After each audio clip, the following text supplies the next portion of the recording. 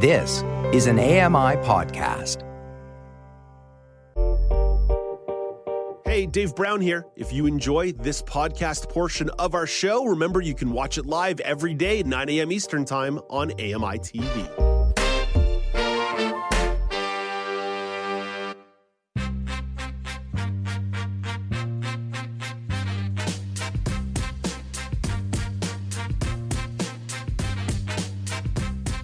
Welcome back to Now with Dave Brown on AMI TV. I'm Alex Smythe. It's been a busy time in the literary world, as many awards have been handed out recently.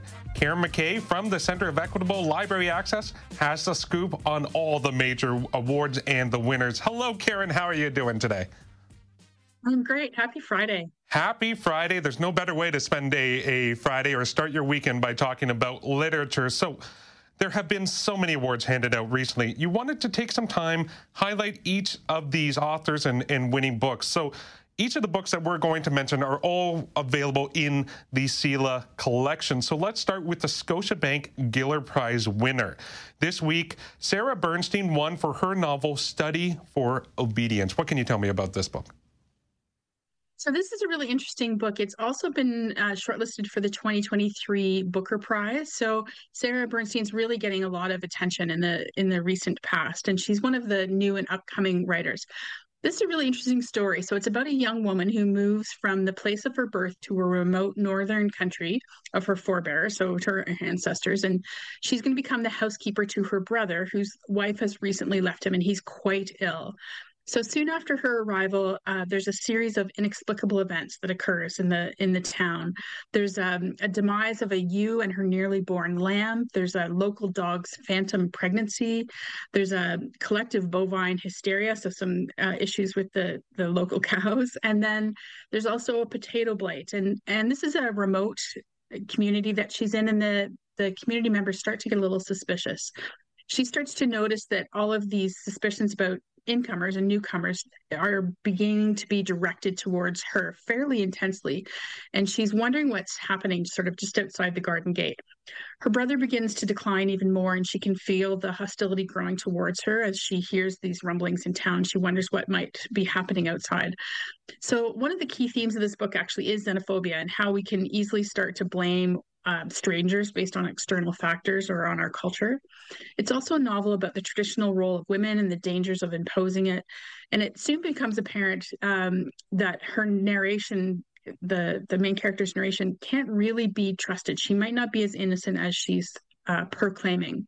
So the author, Sarah, she confessed to reading a lot of Shirley Jackson. If you know her work, The Lottery, it's probably the most famous of her work. It's pretty sort of spooky.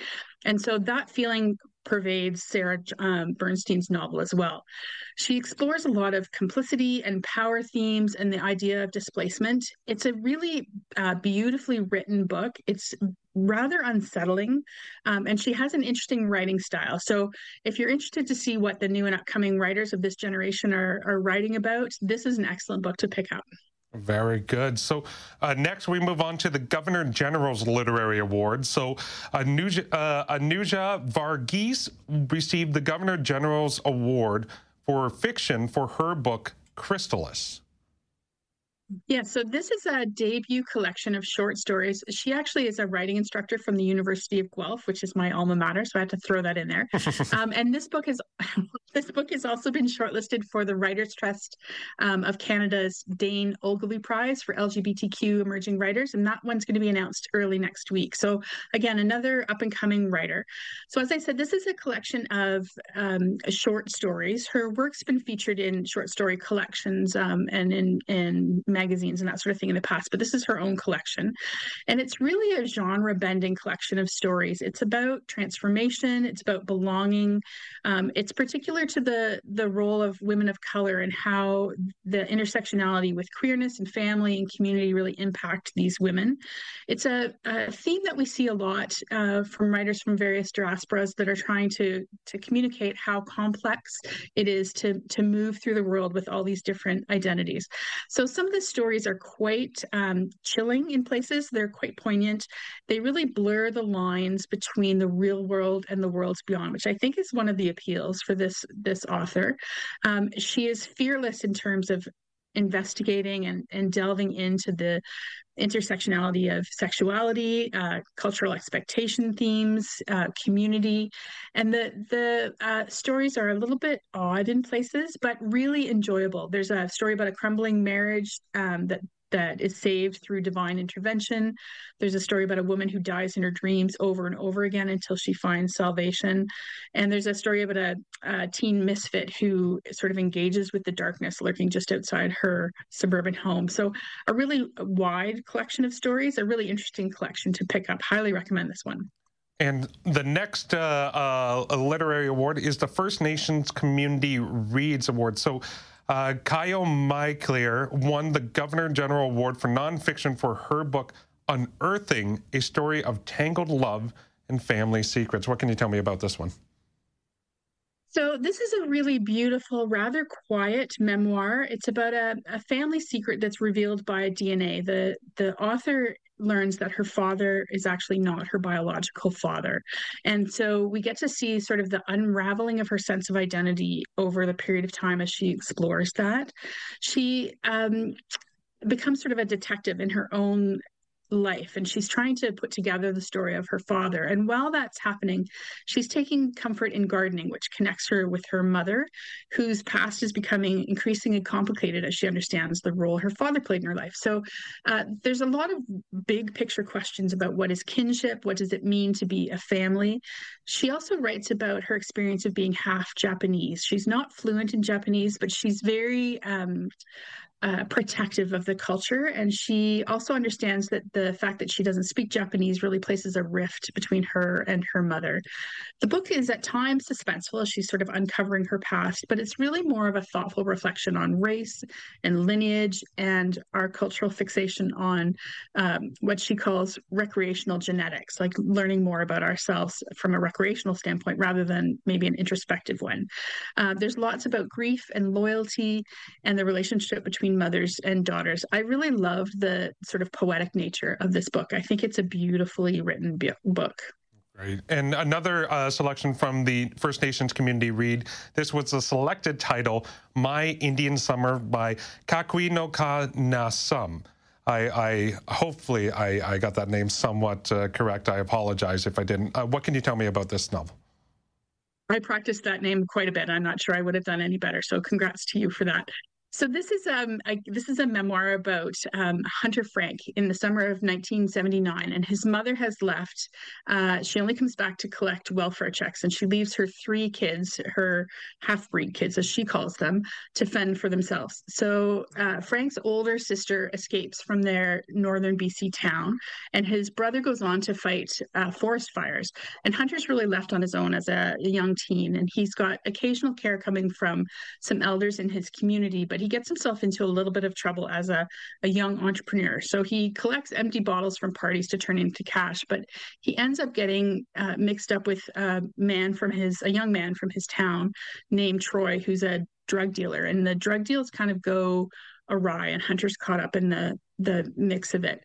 This book explores family, which is something that we've talked about a little bit in some of these other books, but also that family doesn't always mean blood, and blood doesn't always mean family. Hunter's only 12 years old, and he's really learning about his place in the world. He wants to escape his British Columbia town and follow his sister, but he is he's stymied by his age and by lack of money.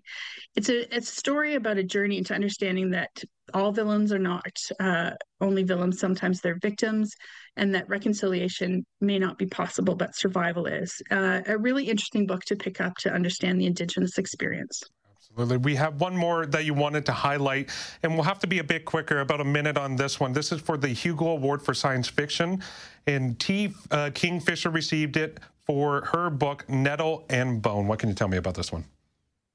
So this was announced October 21st, 2023. It's a science fiction best novel, and Kingfisher is a pen name for Ursula Vernon, so folks can look up her writing as well. This book, I'll just read you the sort of description because it's pretty interesting.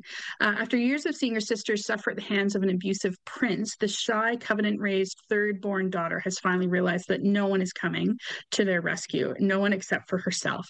And so she's seeking power from a grave witch, and she's offered tools to kill a prince if she can complete these 3 impossible tasks. But as the Way of Tales and Princesses and Witches and Daughters, the impossible is only beginning. So she goes on this quest to join the Grave Witch, and she finds a reluctant fairy godmother, a strapping former knight, and a chicken possessed by a demon.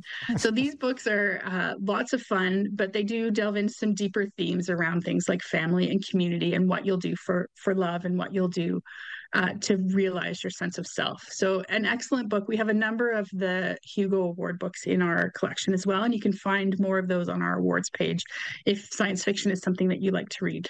Absolutely. Karen, thank you so much for taking the time to just highlighting all these great award winners. Have yourself a wonderful weekend. Thank you. You as well. Okay, that was Karen McKay, the Communications Manager for the Center for Equitable Library Access. That's it for the show. That's it for the week. Before we say goodbye, I just wanted to say thank you to a couple people during this week. First off, a big thanks to Elizabeth Moeller for stepping in as co-host this week and stepping on the news panel. Michelle McQuigg was here for the news panel.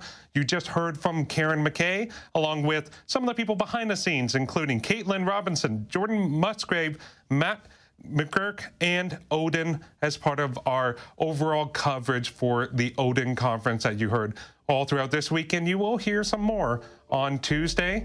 So be sure to tune in on Monday. Enjoy your weekend. That's it for the show. I'm Alex Smythe.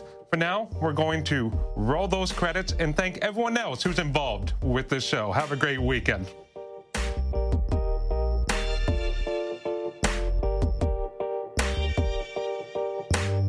Host, Dave Brown. Co-host producer, Alex Smythe. Sports reporter, Brock Richardson. Contributors, Rami Amuthan and Nazreen Abdel-Majid. Senior show producer, Indrika Delanarol. Visual producer, Bruce McClarion. Producers, Paul Daniel, Marianne Dion Jones. Production assistant, Kingsley Juco. Director, Anastasia Spalding Stenhouse. Control room operators, Daniel Panamondo, Eliza Rocco, Parker Oxtoby. Manager of Operations, Kyle Harper. Manager of Live Production, Paula Deneen. Director of Content Development, Kara Nye. Vice President of Programming, John Melville. President and CEO, David Arrington. Give us your feedback, 1-866-509-4545. Copyright 2023, Accessible Media, Inc. An AMI original production. Hey, Dave Brown here. If you enjoy this podcast portion of our show, remember you can watch it live every day at 9 a.m. Eastern Time on AMI TV. I'm Margaret Shepard of the AMI podcast, Tripping on Air. Every month, my co-host Alex Hajar and I spill the tea on what it's really like to live with MS. Watch Tripping on Air on YouTube or download wherever you get your pods.